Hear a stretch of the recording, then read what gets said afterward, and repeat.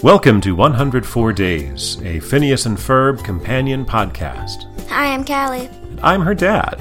And this is episode 13, It's About Time. So technically, basically the boys go back in time to see the dinosaurs, or whatever they were trying to do. They were going back in time, I know that.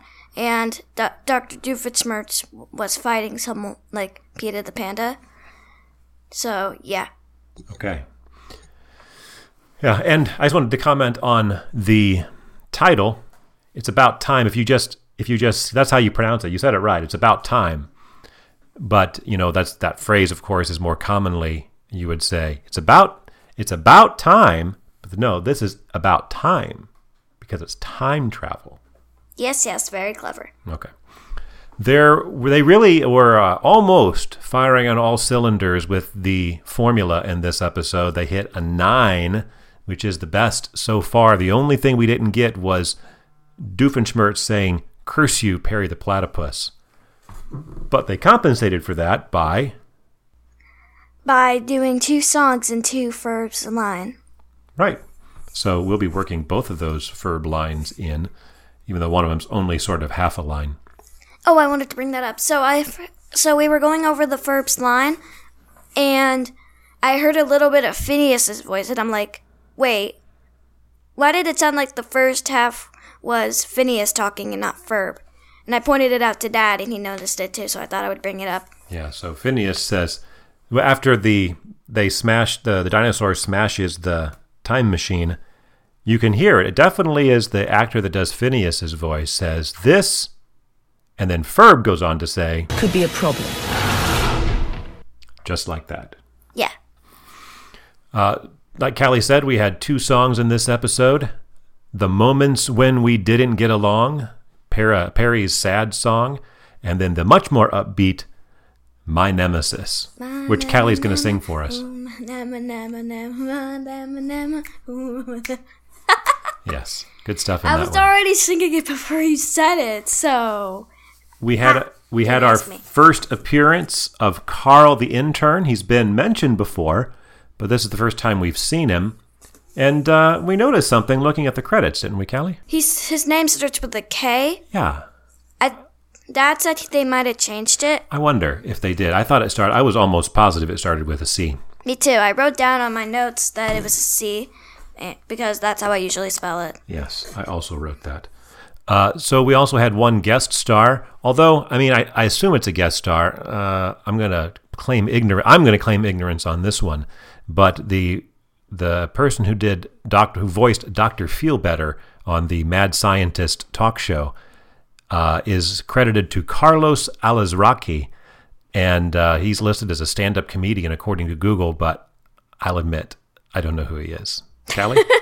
No, but apparently that's a guest appearance here. Well, this was a double-length episode, the first one that we've had so far. So basically a full-length episode, right? Because it took up the entire 2 portions of the show. So in honor of that, we are going to not just do our top 3 moments, but our top 5.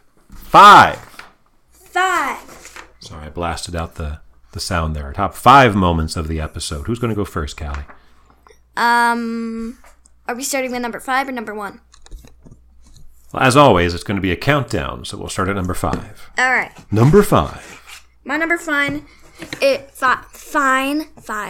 is when Candace is like, and then Ferb's wearing a mask like this, and then she just motions like her hand going up and down her face. Yeah, that one's a tough one to convey, but it definitely is a funny one, a nice visual gag, because she's talking at a mile a minute and then just stops to make the little...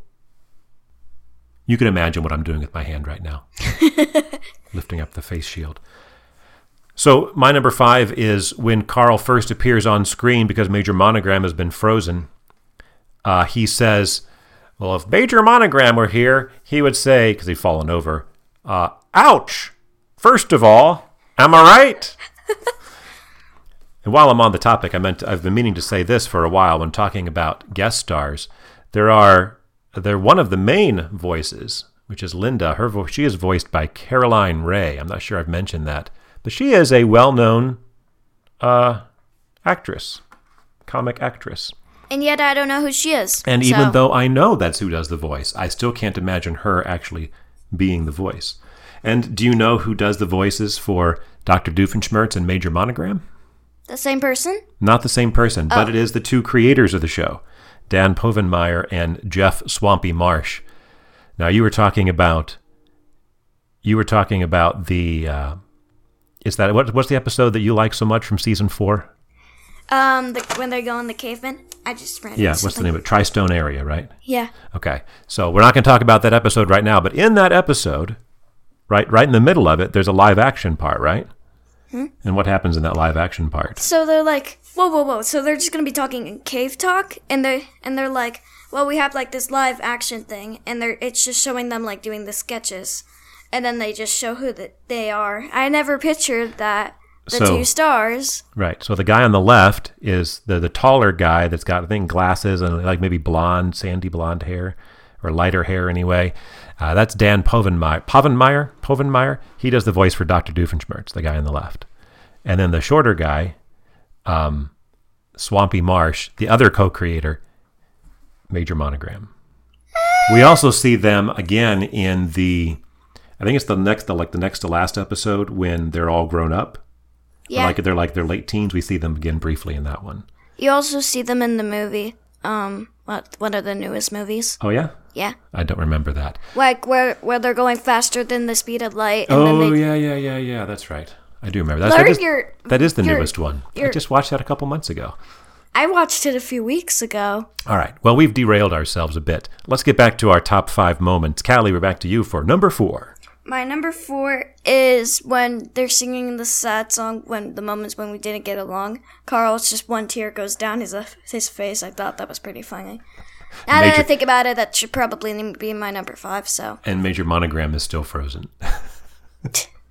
He's frozen in real life. The number 4 for me is the blah blah blah. The Inator that Dr. Doofenshmirtz made this time was the Freezeinator Ray, but he said it was a fake one that he had Peter the Panda dismantle, and so then when he brought in the real thing, it actually said on the side of it, the real Freezeinator. I didn't know why you were laughing at that, so I was like, wait. That is why. Well, now I know. My number 3 is when, at the beginning of the episode, they see a dog that's on a stand, technically. Well, a dog skeleton. Yes, thank you. And it has a collar, it says Bucky. And Phineas says, didn't we have a dog named Bucky that they lived on a nice farm? And then they just see a farmer. And this is Mr. Oh, look over here. Yeah. So apparently both the dog and the farmer had their skeletons in the museum. Is that illegal? It would be unusual, for sure. My number 3, after they've gone back into the past and Candace falls face down in the mud, and then Larry? They don't have to call him Larry. Lawrence. He sees her, and he's like, well, that looks just like Candace. And then he calls Linda over. Yes, I knew that. But between the time that he sees and he calls her over, the boys have ridden through her mud with their little scooter, and so all it looks like is a picture. It basically just like Candace has been run over by like a motorcycle or something. Oh, that's nice. And that's where Lawrence says, "This looks just like Candace," and Linda says, "That's not very nice, dear." Also, since you brought up you didn't really bring it up, but we had like Lawrence has a little British accent. We were learning about like how people say different things all around the world. So dialects. So I thought I would show an example of my British accent because I thought it sounds good to me. I don't know why. All right. This is my British accent. I can't do it. That's good enough. All right, let's move on to your second favorite one, Callie. What do you got? When she's running and then she just is screaming or something. And one of the museum officers, I think is what they're called, comes up and says, "Hey, there's no yelling." And she's like, "Oh, that's right. We're in a museum. I didn't want to wake anyone up." My second favorite is when Candace has her interaction with Jeremy at the Mr. Slushy Dog. Is that the name of it? Yeah. Mr. Slushy Dog. And he makes a joke about becoming it's so slow, I'm going to be like a fossil.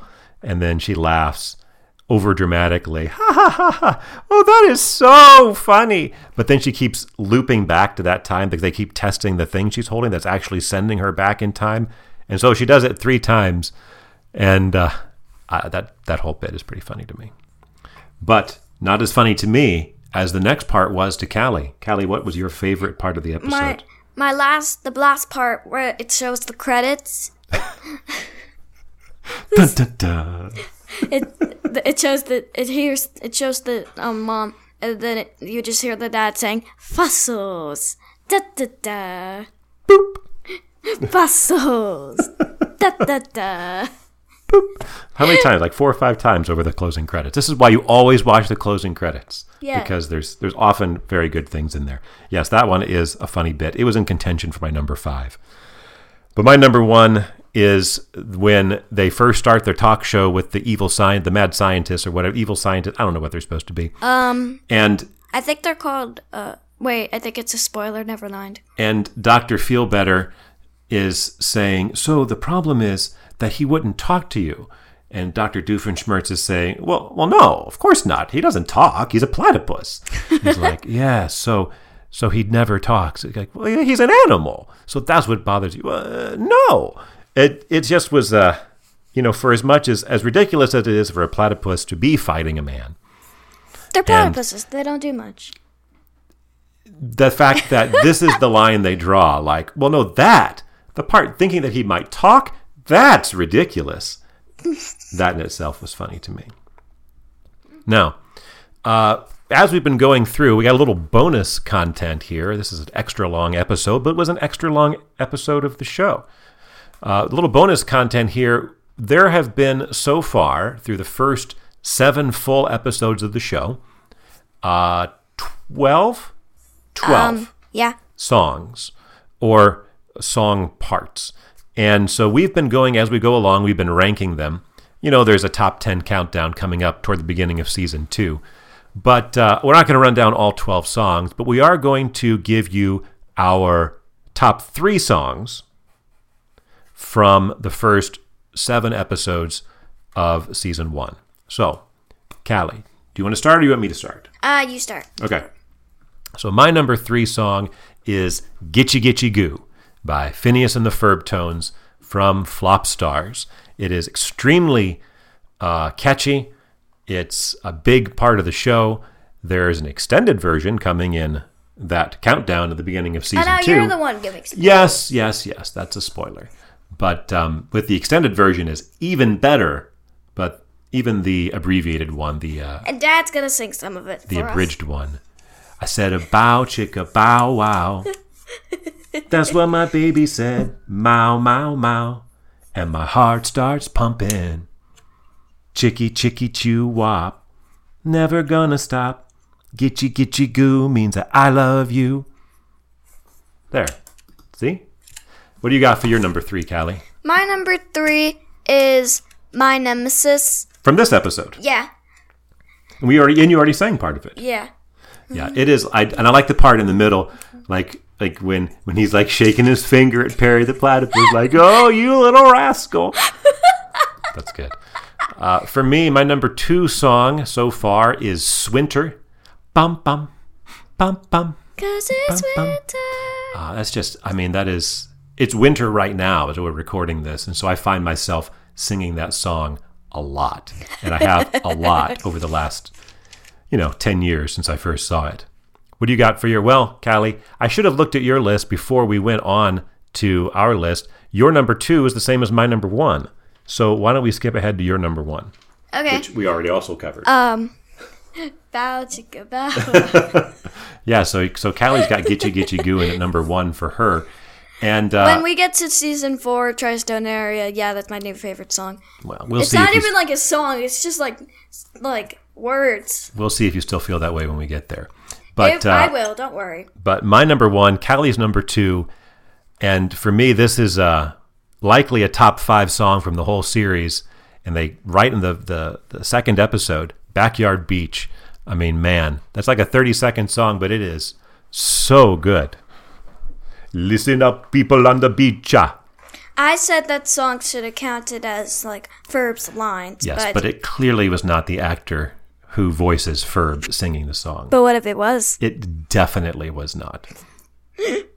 There's a guy, I don't know who, and I should know who, and it's probably Danny Jacob if I had to guess. Because who's Danny Jacob? Well, he's the one you see that does most of the music, and so he writes. Well, he's I pretty think, good at music, I guess. Yeah, but there's a guy that does a lot of the voices for the different songs, and it's got a certain, like the one who sang "The Moments That We Didn't Get Along" and "My Undead Mummy and Me."